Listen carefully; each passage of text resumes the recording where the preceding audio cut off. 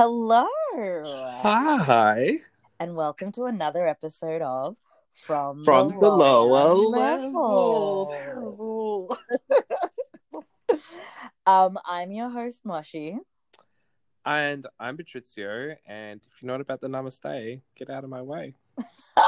I was thinking who you would be today, but I like that you went with what I think is probably one of the better taglines Teresa has ever had. Yes. Thank you. So, before we dig into Atlanta, Dallas, and Salt Lake City, have you got any news headlines for us? Well, funny that I chose a Teresa tagline when this week the New Jersey season taglines were released. Yes. Moshi, who do you toot and who are you booting? I liked Margaret's, so I'm tooting Margaret. I'm just going to bring it up again because I totally just lost it. But I think her one made the most sense. And I think I also really liked Jackie's one as well. Let me see. I've just got to read these out again. So Marge's one is, I renovate, elevate, and sometimes instigate. I mean, I like it. I like the alliteration. I like the rhyming. It works for me. And then Jackie's one is, I may be cut from a different cloth, but it's top quality fabric. I mean, that would have been so good for Jill Zarin. Do you think that Jackie is gonna release like a clothing line or something? Like, what's that? Foreshadowing. No, I think she's talking about how they kept telling her for the last two seasons that she's cut from a different cloth. Like they kept trying to displace her because she doesn't have that Italian heritage. And they were using that against her. You know, they kept saying because she's Jewish. That's what they were insinuating. They were being so anti-Semitic that because she's Jewish, she couldn't possibly understand their relationships. But they were just using that as an excuse to let, Teresa and get away with like outrageous behavior. I mean, I'm personally a fan of Jennifer Aydin's. Whoever says money can't buy happiness clearly doesn't have my credit limit. Well, Moshi, clearly you do not share my credit limit either because I love it. No, so these ones are like, the Countess has already done all the things about like money can't buy you this. Like, I feel like that sort of statement, it's been played out. It's been done before. Jennifer Aydin should have done something about plastic surgery because, I mean, I'm looking at her picture. She has a whole new face. She has a whole new waist. Her boobs have clearly been done again. Like, I think she should have gone with something to do with plastic surgery. Yeah, perhaps. I don't know. I feel it's not the worst one, season. Though. It's not the worst one. What I actually want to talk about, though, with this news headline is Melissa Gorga released the opening. Yes, she doesn't have a great one, but she released the opening scene on her Instagram like early. Now, was this like a PR stunt or was it an actual mistake on her behalf? No, I think she's just dumb. I think she thought that everybody, like, she obviously knew that they were going to be getting released this week, or perhaps they weren't and now they've had to be released. But I just think she's dumb. Well, it's interesting because the video that she released actually has different taglines. I think for Jennifer Aydin and somebody else. Oh, Teresa's. Teresa's is like slightly different to the one from Melissa Gorga's Instagram post. Well, this is what happens when you're not in the like editing suite, when you're not writing the actual copy. You don't know what's coming out. So, I mean, if you want to post bootleg shit to start talk, go for it. That's why I'm like, was it a PR stunt? At this point, no. To be honest, their trailer was so good that I think we'll be fine. And then the other PR stunt is that a lot of the kind of Bravo influencers, they've all already seen the first episode. They all got given a copy of the first episode and they're all hyping it up. Yeah, and I just want to say, if anybody listening out there is perhaps one of those people that sends premiere episodes, I just feel like they should really think about offering an Australian point of view to 100%. reviewers. Just slide into our DMs, Bravo, at the Lower Level Pod. We're always down to watch a premiere episode, of course. I think the last thing I just want to like briefly mention is the fact that like half the housewives from New Jersey have not been given new title cards. Only Teresa and Melissa got the refresh, even though they did like all new promo photos. Is that shady? I think it was shady, and because like a few of them don't even look the same. Like Margaret hasn't had that hair for like 5 years. Like the there's been a whole pigtails. presidency that has come and gone, and the You hair know has what? changed. I know that like this is perhaps stuff that people can do from home, but I suspect might be COVID related, and I suspect that halfway through the season we might see the title cards change. I think it was perhaps just about getting things ready for the premiere. Like there's probably a few things that just haven't worked out, and I think that the others will get updated eventually. Well, justice for these other housewives, but I am totally looking forward to this premiere that's coming like mid-Feb. Yeah, I've restarted watching New Jersey from the beginning just to like hype myself up. I'm excited. I'll probably only watch like the first 6 or 7 seasons. I think that's all I'll need. What season are we up to? My God. I think they've got 11 or 12 seasons, so I think this is season 13 possibly. Oh my Or God. less, but yeah, we should really know that. That's why we don't get offered the premiere episodes, because our history is shit. But yeah, no, I'm hyped. I'm doing an interesting little rewatch of New Jersey. Speaking of presidencies, though, Where are you going? Barbara, who was the friend of Luann on New York Housewives for like a whole 5 seconds, she's running for New York mayor. I've seen that. Yeah, She's announced her candidacy. because New York needs to be rebuilt, and so they should trust a builder, and she's the woman for the job because she works in construction. Just in case you didn't know. Well, good luck to her campaign. I'm sure she's not a front runner, but like you got to be in it to win it, I guess. Well, apparently, I think it was Pet Shop Boy. He posted that he like checked out her website, and there's some things in there that aren't very cool. Like I think like she's obviously quite fun and lighthearted, but she's quite conservative. So as great as it would be to have a housewife as the mayor of New York, because I mean de Blasio, I guess he's not doing a great job. Yeah, I don't think Barbara is the mayor that New York needs right now. Who would be your pick if we had to pick Spike one of Lee. them? No, Not a housewife. I would never choose a housewife. But if you had to pick Carol a New York Radz as well. housewife, Carol. Interesting. Carol. I want to put Sonia in the mayorship. Wow. No. Do you know the problem with Sonia is that she would never get anything out because she'd always be like, when I was in the south of France eating frog's legs with so-and-so, we did this thing and it worked really well there. And people are like, we just want to put a new bridge up, Like, I feel like she has the infrastructure. She has the interns. Give her a shot. No, I honestly think if you have to choose a New York housewife, it's the most political of the housewives for me. Carol Radziwill, perhaps maybe Cindy Barshop. Heather Holler-Thompson. Holla! Yeah, look, I don't know about Carol. Can you have a princess as a mayor? Like, to be decided. No, but I think Heather. I think maybe Carol would be a great like campaign manager, but I definitely think you need somebody who lives downtown as opposed to on the Upper East Side. That's all I'm saying. You need somebody who's maybe, not completely in touch, but not completely out of touch. Moving right along down the coast to Atlanta. I don't know if you saw this, Moshi, but Mark Daly, I think, released this information that they are proceeding, him and Kenya, to be divorced. Woo! Hallelujah. I know. I feel like I actually thought they were already getting divorced because of like at the start of the season on Atlanta, but apparently not. Yeah, I'm glad that they've just finally like pulled the trigger on this. Yeah, I think Kenya had been trying to make it work, but I guess she'd realized that she wasn't going to make it work, but she hadn't filed for divorce yet. And I know it can be, I think particularly in the States, who files for divorce is very important. Well, yes, but perhaps do we know if Mark Daly is the one that filed for divorce here? Because he's just the one that's like announced it. No, I have no idea. But all I do know is that good riddance. He needs to go.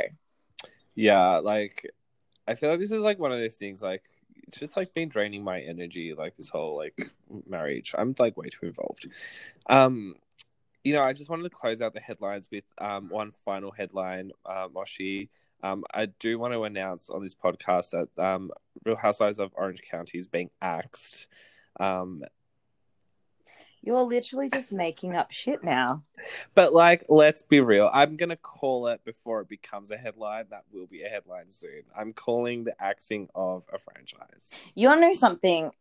I think that it won't be axed, but because it has the OC has like such a core group of people who love the show and who love it for the OGs. You know, people who love Vicky as disgusting as she is, who love Tamra as disgusting as she is. And what the people are really calling for is like a rejig. I think they're just like, they need to wipe the slate clean with these housewives and start again. And I think that makes a lot of sense because, I mean, sometimes there were some housewives who I thought were redeeming. You know, I thought Emily was a redeeming housewife, but then like you learn stuff about her potentially being part of QAnon. And then you're just kind of like, oh, I mean, you shouldn't be giving these people television shows. I think it's too far gone at this point. I think we should just rest in peace it. We'll pull one out for the homies. Yeah, like it served its purpose at one point in this century, and now it's time to just put it to bed and we can all pretend it never happened. Okay. I mean, and we all know New York Housewives was the one that put it on the map. Look, I've just finished my rewatch of The Real Housewives of New York, and can I tell you, like, I definitely was like very much in my early 20s when I started watching New York Housewife, and now watching it in my mid 30s, it's taken on like a whole new, a lot of new meaning to me. Also being able to know things that are like sort of coming in the future and stuff while watching old episodes. It's like just very interesting to watch with 2020 hindsight and a bit more maturity behind me. And it is undoubtedly the best Housewives franchise. Huge. It really is. Like there's a reason why, you know, it has the longest kind of OG cast. You know, there hasn't been that many changes. Like people leave, but then they tend to come back. Like there's a real reason that happens. And for me, I think I always loved Sonia, but I don't think that I really appreciated just her one-liners and some of the things that she says. That woman is so exceptionally funny. Exceptionally funny. I just want to say, Moshi, I was going to say after you said your early 20s, I would be like, so how does it feel now we're watching it in your mid-20s? But no, I gave myself up. I said mid-30s. It's okay. Thank you for being vulnerable. And transparent. Thank you for being vulnerable. You're an idiot. On that note, let's move right along to Real Housewives of Atlanta. Yes. The Juiciest Peaches, episode 7. Wow. Yes. I mean, look, I also want to say that Atlanta, as much as I love New York, Atlanta was my real gateway franchise. It was the one that I first fell in love with properly. So it has a special place in my heart, which is why watching this season up until now has just been so hard. It's been like, it's had some great things. Like, you know, I love Portia. I love the little bits of Marlo that I'm getting, but it's been pretty boring. Well, until now. Well, yes, because I want to dig right into this. You know, we've had a missing persons report for the past few episodes. Amber Alert. Yes, we've had Drew on Amber Alert. Yeah. But somebody has found her, mm-hmm. and Oh my God. Yes. They found not only Drew, but they found Drew's voice. And Drew's voice is iconic. I felt like this episode has so much more just like energy, and like I'm so interested in Drew. She's so like switched on. I felt like she had good shade. I think she was good at like calling it out. I'm really loving Drew. Yeah, I mean, we should set a bit of context. So the girls, they all went to Drew's house for a dinner, and it was just the 5 peach holders. So there was no friends of, and you know, Drew's husband Ralph was like letting them in the door. At one point, the chef was letting them in the door, but the girls just came and they came ready. Kenya was definitely not on her A game that day, but she was just being nice, and it was nice. And I thought it was really good that Portia told Drew that Latoya had called out her wig, and Drew was not letting that go. It was good. Well, I did love that because all the women were like, yeah, like I was expecting Drew's wigs to be terrible, but then I got there and I was like, I don't see what the problem is. Exactly. I did find it interesting. Like I definitely noticed that as well, that it was just the 5 peach holders at this dinner, which is I think one of the first times really we haven't had any of the friends of come to one of the events. But Latoya was obviously she did have a place at the table. She had her name there. So I wonder if that is a sign of whether Latoya was meant to have a much larger role in this season. Compared to obviously, I don't know, like the decision that perhaps she wasn't going to be a full-time housewife. Mm. And I'm kind of glad because I don't know how I feel about Latoya after seeing how strong Drew is as a housewife. Because I think like this week I get it.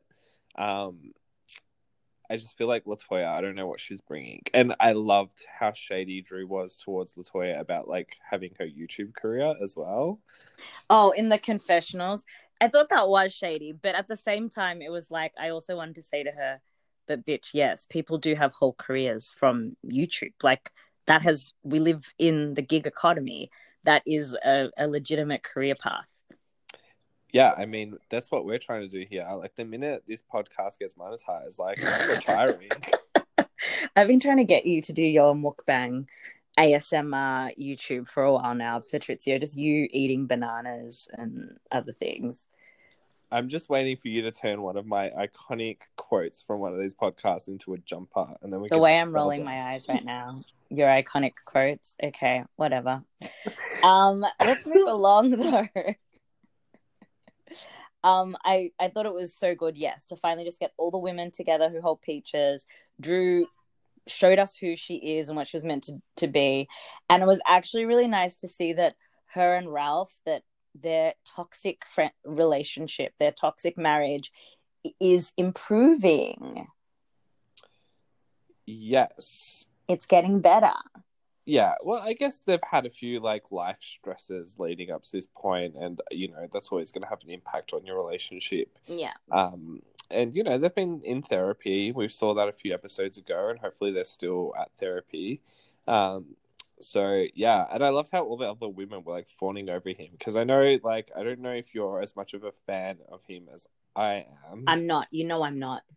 Oh, that photo on Instagram this week. They were copying the OG photo of Gabrielle Union and Dwayne Wade is much better. But I am equally as here for it. No, you need to get your eyes checked. I'm sorry, but Ralph is like not that hot. He's like just okay. From the neck down though. Okay, so he's like some carving. We need to chop his head off. I'm here for that. Well, we don't need to chop his head off. Guillotine! Do a doggy style. I don't know. Okay, wow. This podcast is heading in the wrong direction. Let's get it back on track. Well, I don't know if this is actually back on track, but let's talk about The Bachelorette. Speaking of from the neck down. Can I just say, the girls have organized a bachelorette weekend, or it's their cast trip, and No, Where are they going? I'm sorry, hang on. The Bachelorette weekend is like such an afterthought. Like, Oh, of course it is, because they're in a pandemic. yeah, I know, but I just feel like, I don't know. Anyway, yes, they are going to South Carolina to the beach, the Isle of Palms. The fact that Kenya's even shocked that there were that many palm trees. I was like, it's literally called the Isle of Isle of Palms. Palms. Can I just tell you, the highlight for me was when Candy was talking to Todd about organizing the Bachelorette. And I just love how sex positive her and Todd are, when she's like, oh, I need to get the strippers. And he was like, oh, yeah, you should get the ones that we had from the dungeon. Like, you need a husband who is going to help you organize strippers for your girlfriend's Bachelorette party. I mean, that is great. Well, I mean, do you think she even like was on that wavelength? I feel like she only like jumped on because He he said it. said, well, yeah, because he's organizing the bachelor party, Yeah. which he's gonna go like strip club hopping. Which I mean, like, first of all, I'm very like COVID safe, but that does not sound COVID safe to go strip club hopping. But I don't know. It just sounds like, I don't know. I'm not into that. Well, Atlanta is the home, like, not the home of strip clubs, The but it home is. of the strippers. No, but it's known for having some, like, literally some of the best strippers in America work in Atlanta. Like, the strip culture there is so much different than in many other places. Like, people aren't as conservative about going to the strip club as they are here. Like, here, to go to a strip club is such a ugh, and it's a gross experience. There, it's like a real experience. You can go have lunch, watch some amazing adult entertainment, and then go home. You can go with your partner. You can go on a date to the strip club. You could record a podcast in the strip club. Oh my God. I could never. Yes, you could. You could 100. The only problem with you is that, like, every 2 seconds you'd be like, oh, did you see what she did? Oh, how did they? I want to learn how to do that. Like, that would be the thing, is you would just get distracted because you'd be like, I want to know how they did that. Kid in candy store. Candy coated nights. But yeah, so this afterthought Bachelorette, I thought what the shadiest thing of all was that Latoya and Kenya took the private jet up, and everybody else had to get on the Sprinter that had no air conditioning. But you know what? I think like this has been addressed like somewhere, I'm sure. Like, I'm the king of not remembering any references. But like, at the end of the day, production pays for like the trip. And if you want to upsize your deal, that's on you and your money. So if Kenya wants to splurge on the money and get herself a private jet instead of going the Sprinter, like, fair enough. I don't think that's necessarily the issue. The issue isn't that she took the private jet. It's that she didn't tell anyone anything. And I think that that's also kind of the same with her bringing her child on the trip. I mean, this is something that we've seen on other Housewives franchises. You know, we saw the same thing with like Ashley Darby and Wendy on Potomac. But I think it's just that thing of like lack of communication, lack of saying, hey, I'm bringing my daughter. You might want to bring your daughters too, or your babies too. Like, it's just that simple, because I think going into it, everybody's like, it's a ladies. The default is it's a girls trip. So if you're adding anything extra to that, I think you have to communicate it. I mean, they've been on the show long enough to know that that's how it works. Well, you know, I think it actually speaks that, I mean, bringing her child, Kenya bringing her child on this trip speaks more to like her, I don't know whether it's like her wanting to be in control or the fact that she just like has separation anxiety from her child. But she even like says like she's never left their daughter like alone with Mark Daly. Like, the daughter is always like attached to Kenya. So like that's the reason why she can't like leave the kid at home. She actually I don't think she would cope at all. But yes, she definitely like, I think this is also Kenya being like, well, it's my trip, therefore, like, I can do what I want, and I don't have to answer to anyone either, right? Like, she doesn't have to ask permission from anyone. Like, can I bring my kid? Can I bring the nanny? Can I have a separate house for them to stay in? Like, it's her trip. She can do what she wants, and she doesn't need to answer to nobody. I agree with you, but I think the point that's missing is that she does these things knowing, like, okay, here's my thing. This stuff is going to blow up and it's going to cause issues. And it could have all been avoided by her simply saying, oh, yeah, hey, I'm catching a private jet. You can organize your own if you want to catch one too. Oh, and I'm also bringing my daughter. If you want to bring your kid, you can arrange it too. Like, that is literally how simple it is. Yeah, nothing is simple with Kenya Moore, is it? And that's the problem right there. Yeah, well, I'm sure that we will see the outcome of all of that next week. I mean, it was a huge discussion. I mean, can we just talk very briefly about Marlo arriving for the sprinter ride? She was serving us pandemic realness. Yes, hazmat suit, the gloves, the mask, loved it all. Full Naomi Campbell realness. And the minute she finds out that Kenya went on that private jet, boom, I think she kind of snapped. Yeah, 100%. Yes, it was definitely a story of the sprinter versus the jet this episode. And I feel bad for Kenya as well, because I think these moments where they go on the sprinter and, like, you know, it's a 5-hour car journey, and there's a lot of, like, bonding and, like, fun that's had and, like, chats and drinking, and you miss out on all of that. And I feel like, you know, it puts you, you know, even aside from the fact that Kenya is about to ruffle a lot of feathers when everyone confronts her about the fact that the child is there, but she's already sort of put herself out by not being involved with the other ladies up to that point. Which I think is purposeful. I think, you know, where I think Kenya likes to play the victim. And I think a huge part of that is by, like, forcing this kind of ostracization. Like, she wants to make it look like it's her and them. And she's finding ways for them to kind of get angry at her ahead of time. I think she's definitely trying to put some sort of barrier up between herself and the other girls. There were also, like, 2 other things that came out of this episode that I loved. Speaking of, like, going to the pandemic journey, love the fact that Dennis dropped Portia off and the, like, slight bits of gossip that caused. And people were like, okay, Dennis is dropping you off. And then when the girls were like Kenya having to defend herself to sort of say, yes, Dennis slept the night, but nothing happened. We didn't do anything. And then she literally listed off, like, every type of sexual activity you can think of. And then she was like, we didn't do that. That completely just made me laugh. And then when the ladies were in the bus and they were talking about threesomes, and Candy just finally literally laid it all out for her, that she definitely has threesomes and people are definitely signing NDAs before they get into those threesomes. But I'm wondering if, now that she's told people for real that it happens, I'm wondering if that, like, voids the NDAs in any way. I want to know who her and Todd are sleeping with. Yes, I love the NDA. I mean, like, iconic.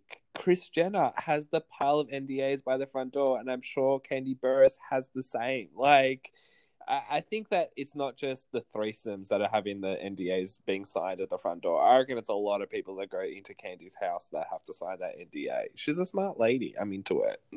Would you ever have people sign an NDA that, like, for your friendship?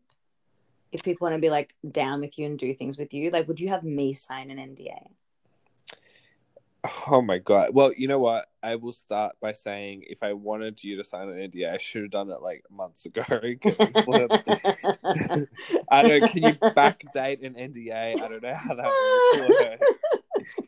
But I don't know. I think when you're that famous or rich or, you know, infamous, even, yeah, I think you have to start to protect yourself, right? And that there's a lot of people who want to come after you for your fame or your money or whatever else it is, or to, propel their own career or whatever it happens to be. So I think you do that in order to protect yourself. I mean, is it any different to having a prenup? You don't have a prenup because you know that you're going to get divorced. You have a prenup because you just want to, clarify things before it gets really messy. So would I make you sign an NDA? Maybe when I'm famous, when this podcast becomes a YouTube series with an associated show on Bravo. I don't know. It's just made me realize that we haven't signed any legal contracts between us about this show. I know last week you did say that I own 51% of this podcast. So I guess because that's out in the ether and I didn't edit it out of the show, the whole world now knows. So maybe that's just like our legally binding agreement. Yeah, I mean, I can have my lawyer talk to your lawyer, but I think I've incriminated myself in last week's episode. 100%.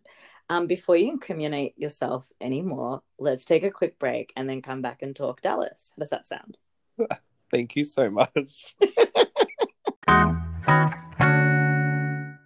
And we're back. Yes, I just wish to put a disclaimer in that anything I say on this podcast cannot be used against me in a court of law. Anything you do or say. Well, I can't really do anything on the podcast. But I'm watching you, and so I can see things, and so I'm just letting you know that you're being watched. Thank you. Well, let's dig into Real Housewives of Dallas. We're on episode number 4. Mm-hmm. How are you feeling about it? Are you enjoying it? Not enough Tiffany this episode. That's all I'm gonna say. Dr. Tiffany Moon. She had a really good episode, and she was never gonna have that much this episode. It's gotta be balanced, but she's my hero. The scene this week where she was practicing for her tests, and we got to see her be a doctor in action, and her children got to see her be a doctor in action. This is what mum does. This is how she saves people. This is the content I didn't know that I needed from a housewife. You know what? I agree with you. Watching her put in the trachea thing so the dummy could breathe was great. But what we did see about Tiffany in this episode is her proper story arc and storyline evolve. Because if she was going to be the person that was the savior, helping white people repent for their racism for the whole season, that is too much emotional labor and not something I was down to watch. But now we're seeing that her arc is actually going to be the work-life balance. That is the struggle that she is facing, which is slightly different than Stephanie's arc, which is Stephanie's now going for the more than just a mum arc, the trying to find myself arc, and building her own business and stuff. So for me, that's what I really loved. I felt like this episode we finally got into what the season is going to really be about. Yeah, and I think there was a lot of foreshadowing of that. I love that word, foreshadowing. Yeah. I think the other women as well are very much aware of the fact that she does struggle with work-life balance, and I think her kids are very aware of it, and I think we are just gonna I agree with you, continue to see her want to balance her responsibilities between being a mother and also working. Do you reckon she's gonna quit her job? That's where I feel like we're heading towards. Yeah, I 100% feel like we're heading towards her not quitting, but maybe taking a step back. And it's really interesting because I know you haven't watched Married to Medicine, but essentially for so much of Married to Medicine is essentially just a bunch of fabulous Dr. Tiffany Moons. They all just happen to be Black. And it's the same thing. We've watched, there's another anesthetist who's on Married to Medicine Los Angeles, and she goes through the exact same thing. Her whole thing is struggling to have a work-life balance, and her kids want her home more and things like that. But the really interesting thing about when you get to a certain level of being a doctor, there are some roles where you can essentially not do it casually, but you can be a part-time anaesthetist.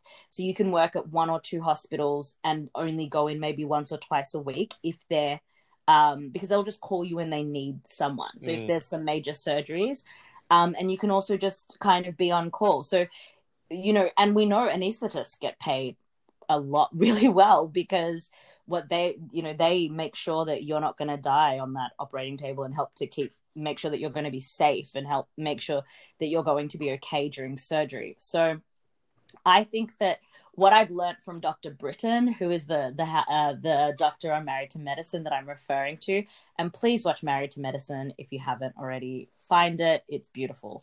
But what I've learned from watching Dr. Britton is that it is when you're at that sort of level that her and like Dr. Tiffany Moon are at, it is possible to achieve that. So I kind of feel like I've seen this story before, but I really can't wait to, and I agree with you that I think we're heading towards her, maybe not completely quitting because it's so much of what defines her, but I think we're definitely going to see her stepping back a bit from her role as a doctor. And also, I just want to say to you, you saw both her daughters this week. How did it feel for you to see both twins? I mean, I saw both of the children last time. I just didn't realize that they were like identical twins. But this week, it did make a lot more sense when I looked at them. Maddie and Chloe, they are honestly, I love them. They're just adorable. And I really like her husband. I think he is, you know what it is? Like, you can tell that she's so extra and crazy and intense, and he's just like really chilled out. And I think that that's a good combo that they've got going on. Just can't help but stan. Yeah, I mean, I will only refer to her as Dr. Tiffany Moon. And I don't know if you can hear this, but my dog is outside my door because she wants to be on this podcast. And she has this squeaky toy and it's going off. So if you hear any random squeaks, that's just Maisie squeaking away. I would like to think that the squeak is in agreement with what we're saying about Dr. Tiffany Moon.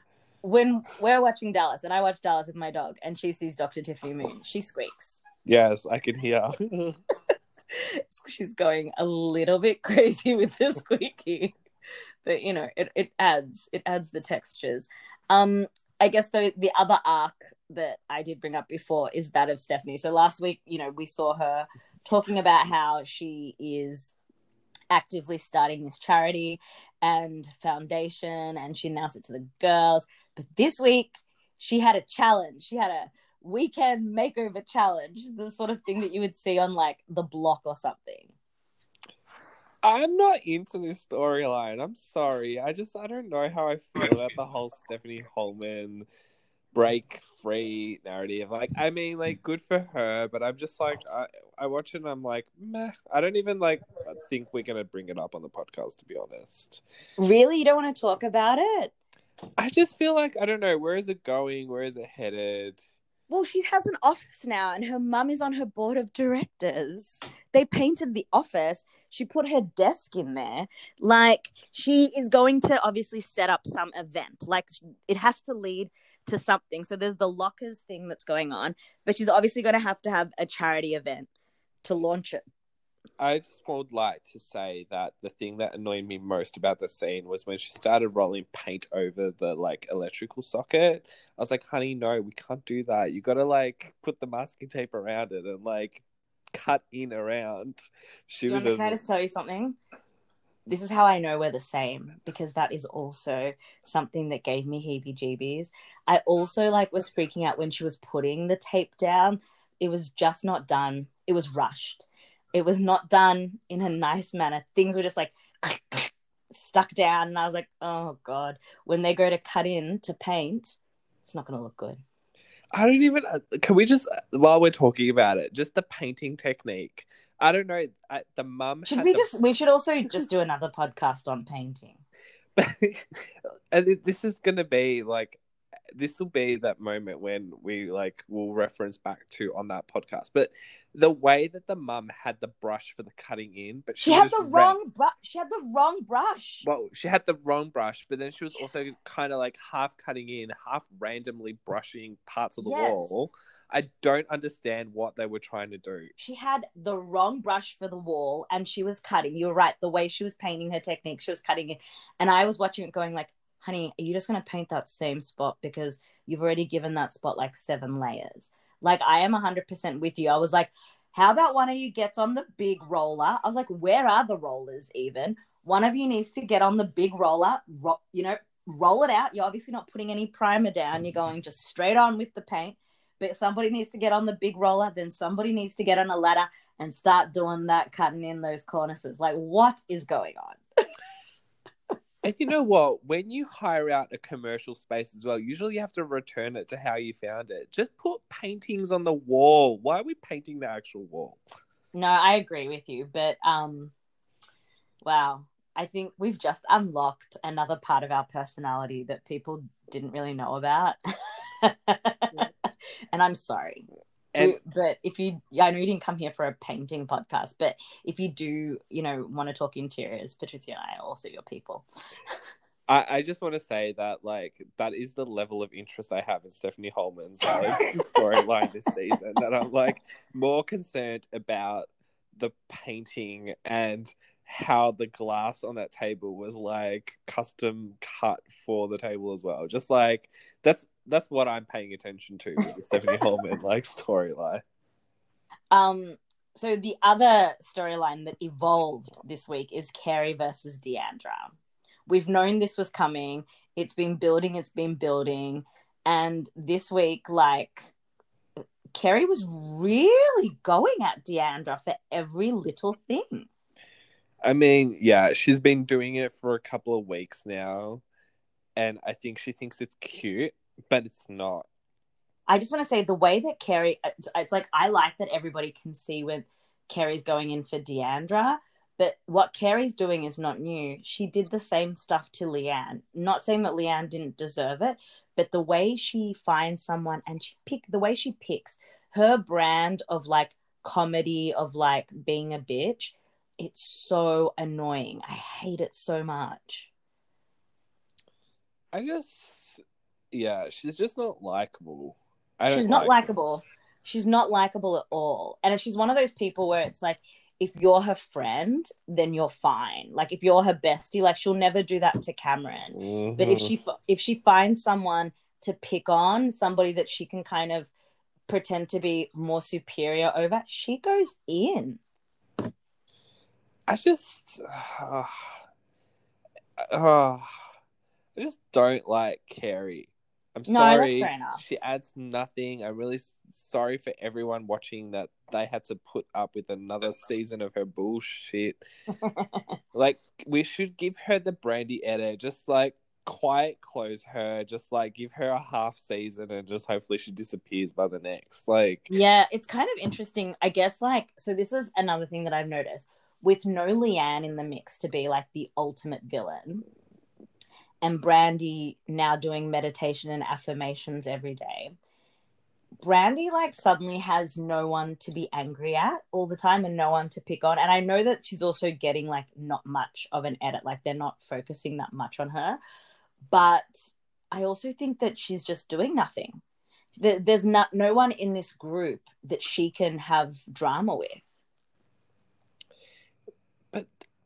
But I just want to say, isn't that interesting? I mean, I very much think that Leanne was the whipping girl. And also I think Leanne had a huge, energy and presence. And she very much believed and she's somebody who's been on a few reality shows.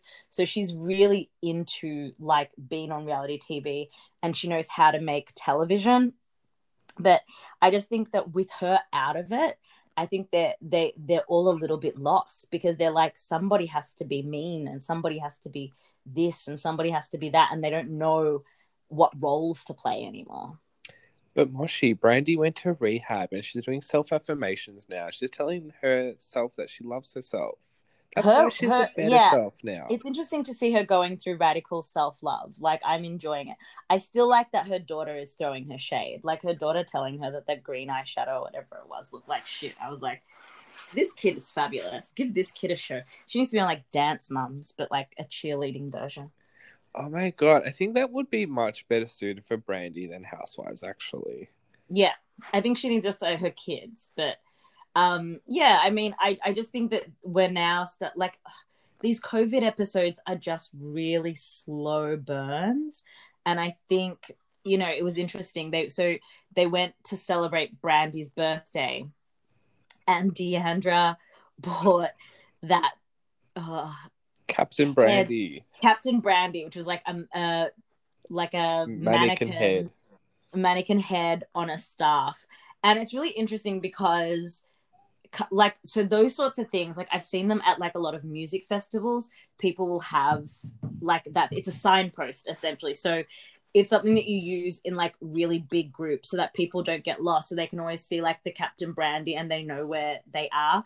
But it just didn't really work in this context. I kind of understood what Deandra was trying to do. Like, it was a bit Burning Man. It was a little bit like a bit weird sort of stuff, I think. And I just think the other ladies have no idea. But that makes me think as well that I want to know more about Deandra's past. I mean, she's been engaged 13 times. I want to know, I suspect that she's done a shit ton of drugs. And I also think that she's probably gone to a fair few like crazy festivals and stuff. I'd be really interested to know a little bit more about what Deandra was like when she was in her 30s or her 20s. Oh my God. I guess that's why she's a bit predisposed to like having a shaman now as well. Yes. Like she's done some things. She's done some things, and I'm curious. I want to know about them because she's literally had a rich kid life, you know. She's somebody, it's kind of interesting, this whole storyline that she's trying to create where it's about reconnecting with her brother. And then she talks more about the relationship that her brother had with her dad before he died. It seems to me very much like his second family, which was the family that he had with her younger brother and her stepmom, that was a family that he was more of a dad in. And it sounds to me like when the Will situation happened, that she simply just didn't, like, she took all the money for herself and didn't share. And that just doesn't make any sense to me. But it also strikes me as she's somebody from a young age, like she's incredibly entitled, but she's somebody who was told from a young age that you're going to inherit all of this stuff. Like, everything the light touches is our kingdom, you know, like, I don't necessarily think she was sitting with Mufasa at the edge of a cliff, but I think, you know, that's why she kind of doesn't have any real ambition, because she was raised to not have ambition. I think she very much thought that she'd probably, you know, be a bit of a Tinsley Mortimer, marry somebody rich and continue to live this lifestyle that she'd been accustomed to. And I guess perhaps some of those 13 people she was engaged to fell into that. But then somewhere along the line, she just was really unhappy and it wasn't going to work. Wow, do you think she killed her father? No. Scar did that. And wow, if you are out here blaming Simba for killing Mufasa, we cannot be friends. Sorry, it was just the Lion King thing. I was just thinking about that the whole time. You're so rude. You're so rude. Yeah, I guess Deandra is really interesting, and we haven't really seen much of her because I feel like she was always kind of like under like Leanne's like wing or shadow, I don't know, like some metaphor, and so we never really got to see much of her, right? So I agree with you. So we're in definitely like a new, I don't know what you would call it, but it's like a new universe of Dallas Housewives. So this whole like, there's going to be, when you're talking about Dallas in the future, you're going to talk about like with Leanne, and then you're going to start talking about like Dallas after Leanne. Actually, I don't know if you saw this, Moshi, but Deandra actually said this week that she was offered a spot as an OG in season 1, but declined. And then she came in on season 2. Had you seen that? Doesn't surprise me. I think sometimes people want to. I think she was always going to have an in.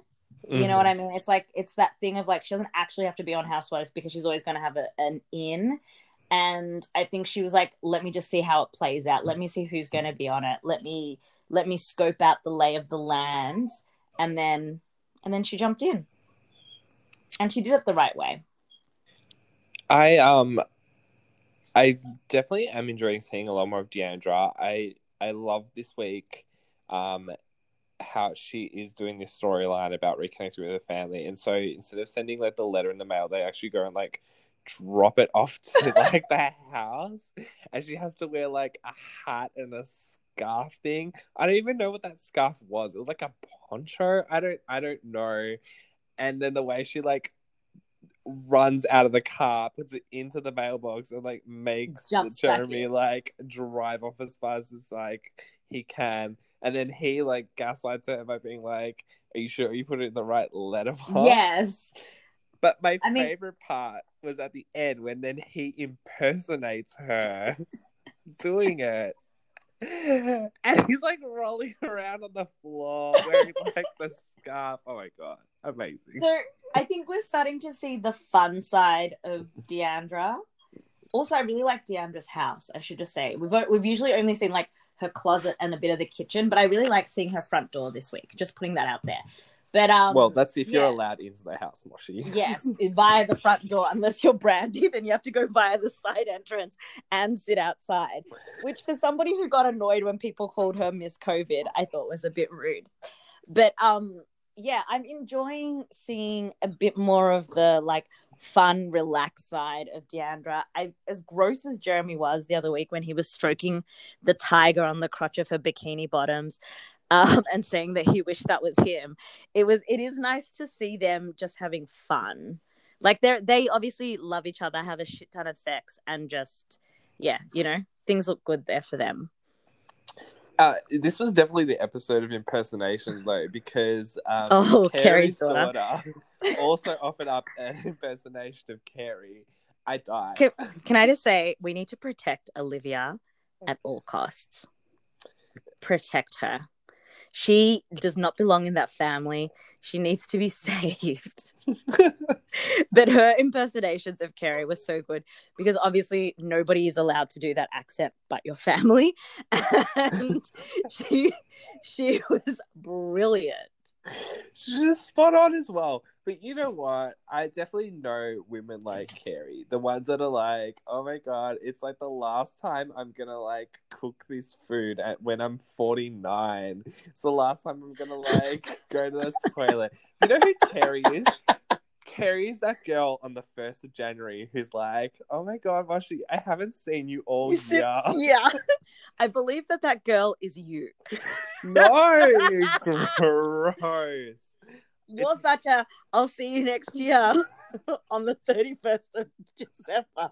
That is exactly who you are. You are that girl.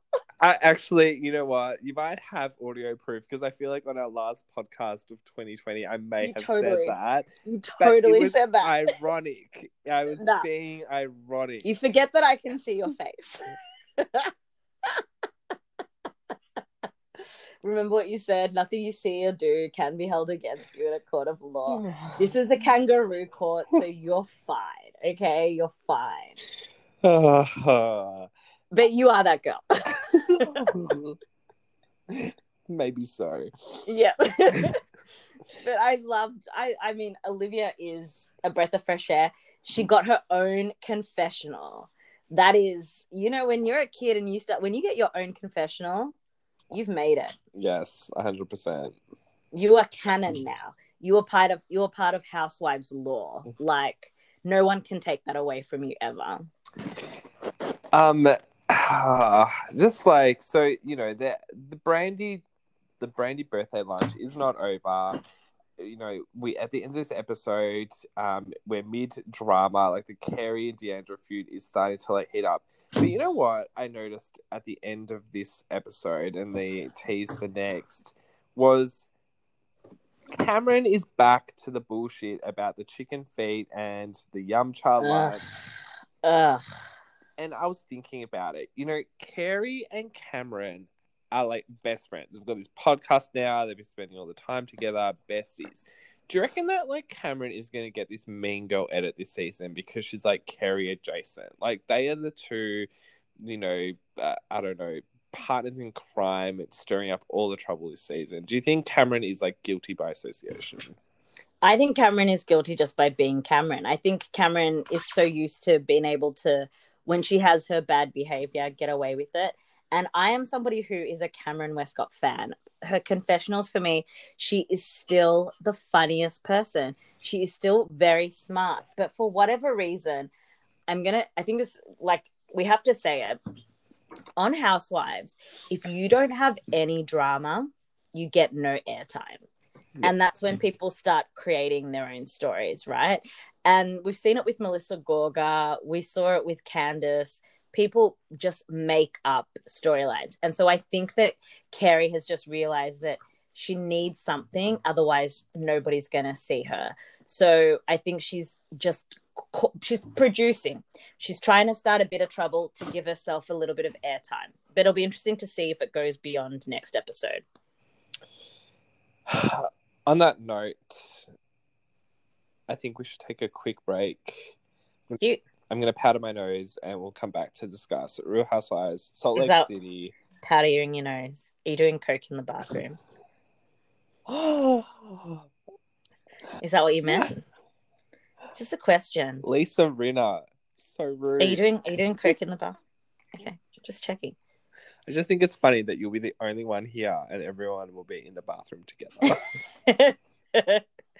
All right, let's take a break and we'll talk Salt Lake City. Moshi, we're back. Are we? Fabulous.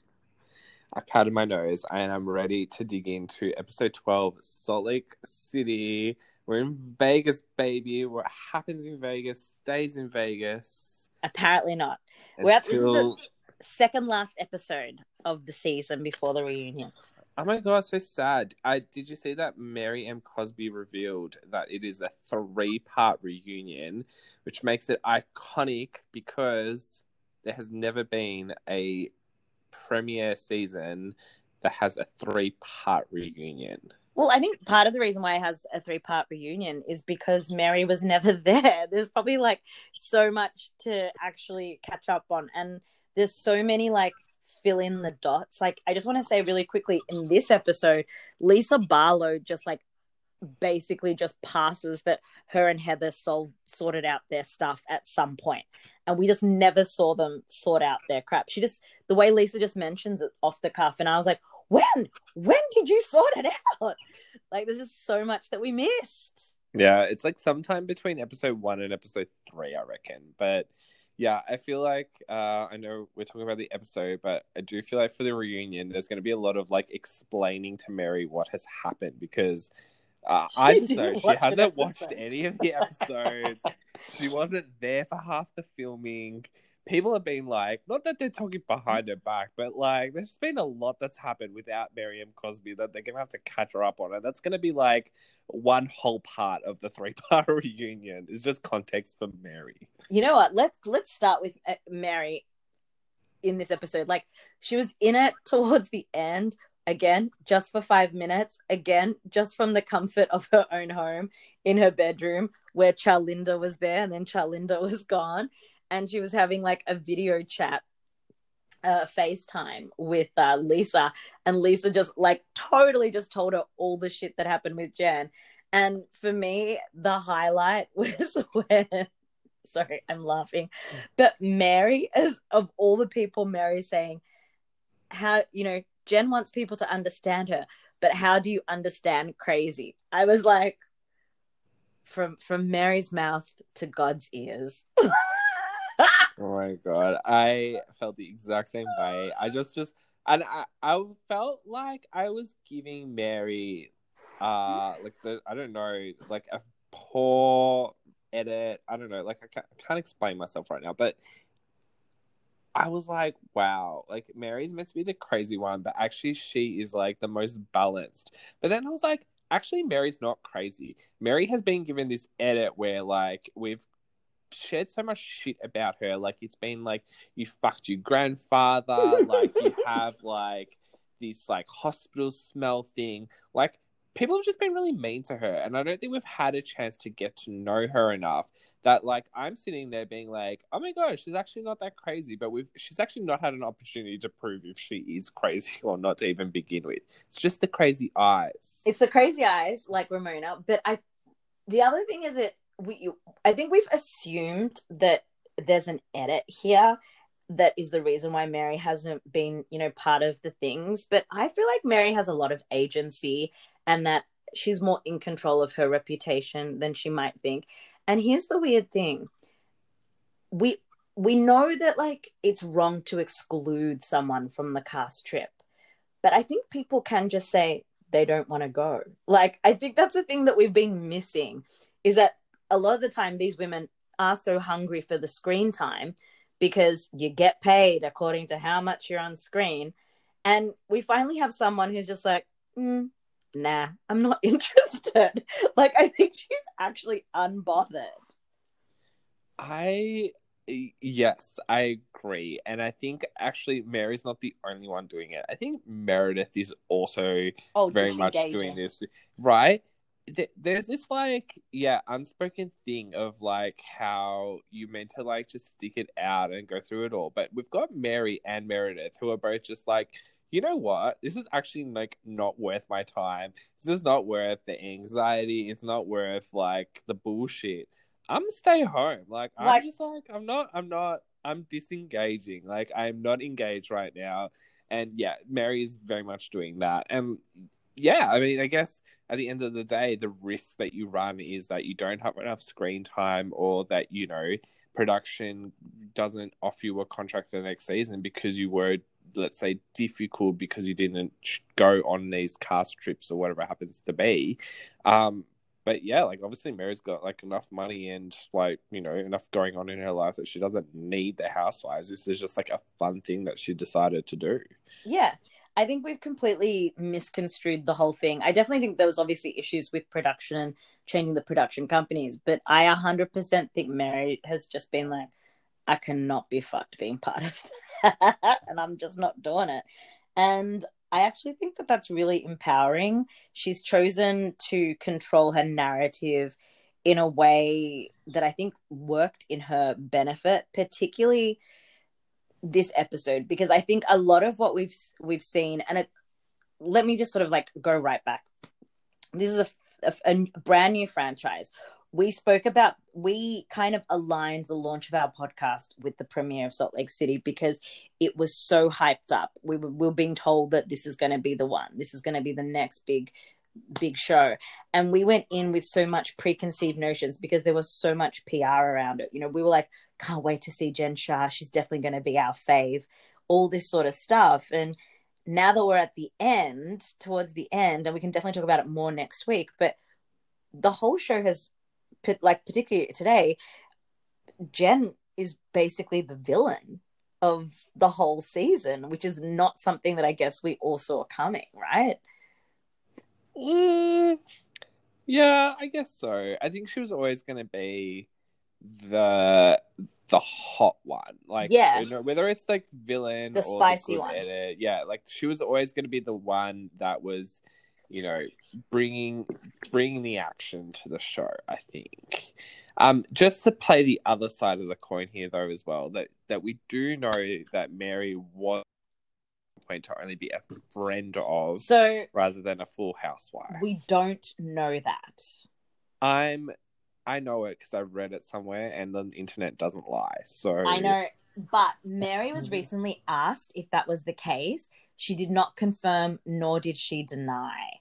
She actually just did an interview recently with E! News, and the E! News correspondent basically just goes in and asks her all of those questions, and she's like, that's not quite the case. But she does say that she didn't really want to be in it that much, and she's quite surprised that people kind of want more Mary. I want more Mary. Well, yeah, I guess it's one of those things, like, she probably doesn't think that her life is that interesting or compelling to watch. How do you fuck your grandfather and then not think that your life is going to be that interesting? Because I don't think she defines herself by the fact that she's fucked her step grandfather. I think for her, like, I think she's eccentric, right? She's not crazy. She's eccentric, and I think she like doesn't see that as like a part of her life. She's like that. I think that's to her is like a contractual obligation. I think that was just like it was something that was, you know, a part of the deal. Yeah. I mean, but she was so upfront about it in the promos right before the season started. Like, she was telling everyone the story about how she married her step-grandfather. And to be honest, for like the first, 3 episodes, she spoke about it a lot in her confessionals. And by the 4th episode, I mean, she did say that wasn't what defined her, but that it is an interesting thing about her. Yes, but it's definitely defined her time on the show. Not so much anymore, but definitely in those, earlier, the first half of the season. Yeah. But what I want to talk about is Jen's behavior and her bad behavior, and how in this episode, it really culminated with all of the women finally holding Jen accountable for her just outrageousness. Yeah, and I guess like the first part of this is that they have like they're meant to have a group dinner, and Jen arrives to find Meredith and Lisa Barlow. Don't even try to forget her name, okay? Her name stays in your mouth. I love her, and that's where it all like kicks off, right? Because the two ladies reveal to Jen that they've like accepted Whitney's apology, and Jen just like I think like gets triggered, and then Whitney shows up, and it's a lot. I initially was thinking though, like I think she came in hot, and by hot I mean she had a few drinks with the Shah squad. Because I think we only see this behavior from Jen when she's been drinking alcohol. So I 100% agree with you that alcohol sends her to another place. Yes, because I feel like the outbursts that she's been having have only been around the presence of alcohol. Well, she'd been drinking earlier that day with Heather. And I'm sure as she was getting ready, she was, free pouring drinks as well. So she came in a little bit like tipsy, I'm sure. Tipsy girl. But I think the other thing as well is that she has like a problem with people telling her what to do and how to feel, and decisions that she should be making. And that's sort of like one of the things that sort of came out in this like altercation. You know what? I agree with you that there's definitely some deeper issues there that were causing her to kind of behave the way that she was behaving. I think the thing for me in this episode that really just made me be like, God, you're being completely unreasonable, is it's her the fact that she continues to just double down on things where like she literally, just at any moment up until there was like, I'm just trying to figure out when it was exactly that there was no coming back from her. For her, there was like, I think the girls gave her many opportunities to just kind of be like, I'm sorry, I shouldn't have done this, but it's the fact that she just so doubles down. And I actually think it was Heather.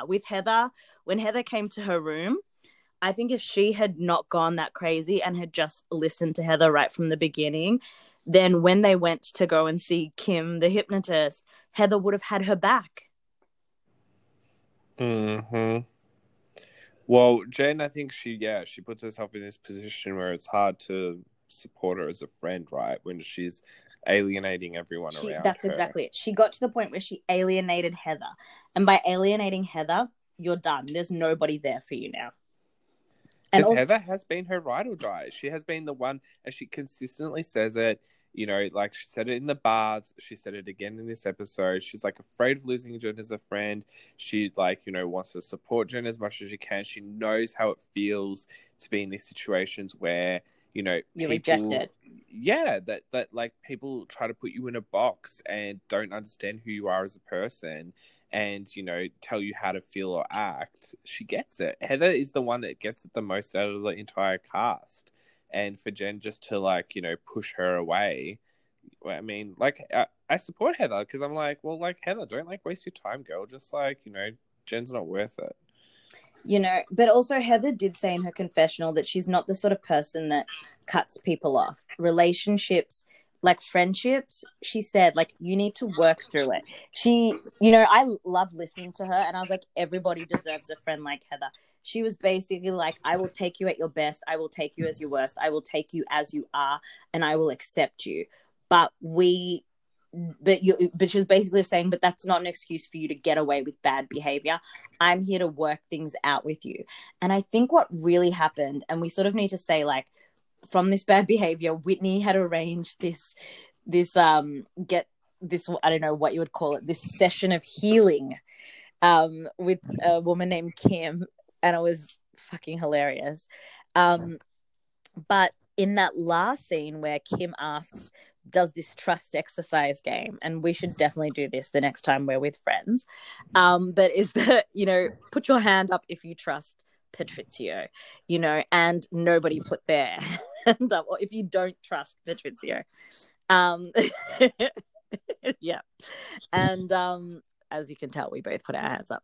But it was like, when everybody, at that point, she'd gone around the room and asked everyone, and no one had put their hands up until she said, put your hands up if you don't trust Jen, and all the women put their hands up. And then she said, put your hand up if you don't trust Heather, and Jen put her hand up. And in that moment, I was like, Jen is literally just being petty. And Jen even had a look on her face that a 5-year-old has. Like, she was doing it deliberately to be mean, and she didn't care. And I was like, in that moment, I was like, how dare you, Jen Shah? Oh my God, the way that she had that, like, the look on her face, smirk, like, yes, that it's that kid who's like taking a shit somewhere in their house, and like, mum's gonna find this later, and she was so pissed. When she did that, I was just like, sorry, that's just like my dog trampling all over everything, but I was just like, I can't believe she actually did that, and then didn't say anything, and then just sort of like looked around. And it was just in that moment, I was like, you don't even care. She just doesn't care. You know, I want to say that while Heather is someone who like refuses to cut people out, I love cutting people out. Like, same. If you cross me, like, we're done. And I think Heather, I get where she's coming from, but I think there's also, it gets to a point where, and I think we've seen that now by the end of the episode, like, things just aren't going to change. And like, you know, you can give someone the benefit of the doubt, you can give someone the chance to prove you wrong, or whatever, like, you know, the housewives like to say these days. But at the end of the day, like, Jen's just like, she's gone against the one person who just supported her the most, who cared for her genuinely compared to any of the other ladies. It's very clear that she doesn't really have a relationship with Whitney, that she's only friends with her because of Heather. That Meredith and Lisa, I mean, I don't even know where their friendship stands, really. But I don't think it's that, like, I don't think they're that close. I don't know, except for with Meredith. I just don't understand how they would, like, even be friends, given that, like, Jen lives in Salt Lake City and, like, clearly Meredith is, like, rent a home. But I will say, I loved what Jen Shah was wearing at the hypnotists. That 70s outfit giving me Daphne from Scooby-Doo vibes. Patrizio, I was 100% with you. I was like, because that is my era. And I was like, I would wear that jumpsuit with that big chunky belt in a heartbeat, and then the headband. I was here for all of it. She looked so good. Her body was like snatched. That it was form fitting. Her makeup was on point. The boobs were threatening to explode out of her outfit at any moment. It was like risque. And you know what? If you're about to lose every friend you've made on this show, like, do it looking that fabulous. That fabulous. I was obsessed. I do want to talk about somebody, though, who is willing to cut Mary off, and that was Lisa Barlow. And And I was really impressed. This was her episode, I think, to be honest with you. She just like spoke up the whole time. She didn't back down to anyone. She came to everyone's defense against Jen. She just, I don't know, I really loved that she just like at the dinner after Meredith disengaged, she stayed there and she pushed through. But then to visibly see her heartbreaking when Meredith finally came clean about the truth about her separation with Seth, and they just aimed the camera right at Lisa's face, and you could literally see her doing that blink that you do when you are fighting back pain, heartbreak, tears. And I guess this is the thing, right? It's sort of like, I think, is this Lisa's moment of like, clearly we weren't as close of friends as I thought we were. Well, she basically said that in her confessional, that this is somebody who she thought was her best friend, somebody that she knew, but now she's watching this and she's like, I don't know who this woman is. Having said that, though, the next day when they go to the hypnotist and they're all on the couch, and the hypnotist, who definitely is giving me very like Alison Dubois vibes. Hardcore Alison Dubois vibes. Without being too much of a bitch, though. Yeah, and without an e-cigarette. But she asked them to sit on the couch, like, where they feel comfortable. And, like, everyone kind of gives themselves space. And Whitney puts herself, like, in between, like, Heather and Jen. But Lisa and Meredith are, like, sitting on top of each other. Oh, of course. So, clearly, even though they've had this moment the night before of, like, Lisa thinking, like, I thought we were, like, besties, clearly there's been some sort of, like, follow-up conversation there or something, because you don't just, like, sit on top of each other like that if you feel that, you know, you've been that, like, slighted by your friend. I don't think it's just that. I think, like, she's able to compartmentalize. I think in her mind, she's like, she will deal with the Meredith thing later. Right now, she wants to deal, like, I very much think that's how Lisa operates. Like, she very much is just like, she can focus on something while a whole bunch of other things are going on. Like, that's how she gets through life. That's how she has 100 businesses. That's how she manages to be away from her children and her family and do things. She's so focused on this Mary situation and solving that I think she's just put the Meredith thing to the side, and I'm sure we'll hear more about it at the reunion. I wonder as well if it was also a moment of, you know, that clearly Jen did know that Meredith was seeing other people, so Jen had that information and Lisa didn't. And you know, because that's the issue, that's the core issue here, right? It's this whole, like, Meredith, Jen, Lisa, you know, who said what about who and who's saying it to who as well. And I'm sure Lisa would have been a bit upset that, you know, Meredith had revealed that part of her life to Jen, because Meredith seems like she is quite, you know, for someone who's on a reality show, she seems to be quite private about her personal life. Well, I think she's playing the end game here. Like, you know, she's being private when there are certain scenarios, but obviously in the back of her mind, she knows as well that Jen knows. So she knows that it could come out, and I think that's all part of it. The apologies at the end of this episode. I mean, I don't even care about the apologies. What I care about is Alison Dubois like reminding Jen how to give an apology. You know what? Every housewife could benefit from learning how to apologize. How you say you're sorry. Not you're sorry because blah, blah, blah. Just, I'm sorry. That's it. Yeah, no conditions. No conditions. Just no say it. No buts. Just an apology. Apology. Like, somebody had to say it. And I'm glad it was Alison Dubois, a.k.a. Kim. Yeah, because you know what? I feel like we've seen a lot of these throughout the years on Housewives. All of these, you know, group therapy sessions. And it's been from, like, a whole bunch of different, you know, professionals. And this woman definitely comes across as probably the most alternative. There was the elephant room. I mean, that was quite interesting as well on Atlanta. But this one was definitely one for the books. She's going down in history. I think she was actually because she was actually I really agree. successful. She was just successful. You know what the interesting thing was? And I think like this is the thing is that I think Jen was so caught off guard. I don't think she's used to having anybody kind of cut her off. And this woman, she's already in a position where everybody's kind of angry at her. She's got her legs between her tails. She's again, she's sober. She's not drinking. So she can like kind of read the room. But yeah, that woman cutting her off every time until she just said, "I'm sorry" properly was hilarious.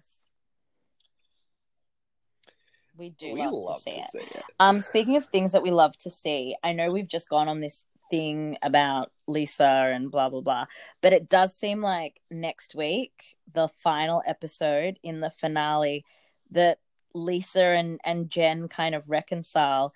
And for whatever reason, Lisa kind of goes back on a lot of things that she said in this episode. I mean, is anyone surprised? That's why I'm saying it. I don't know. I think like she's always struck me as somebody who like she does what she says she's going to do. So for her to go from I don't want to be your friend, whatever, to that, then I'm happy about it.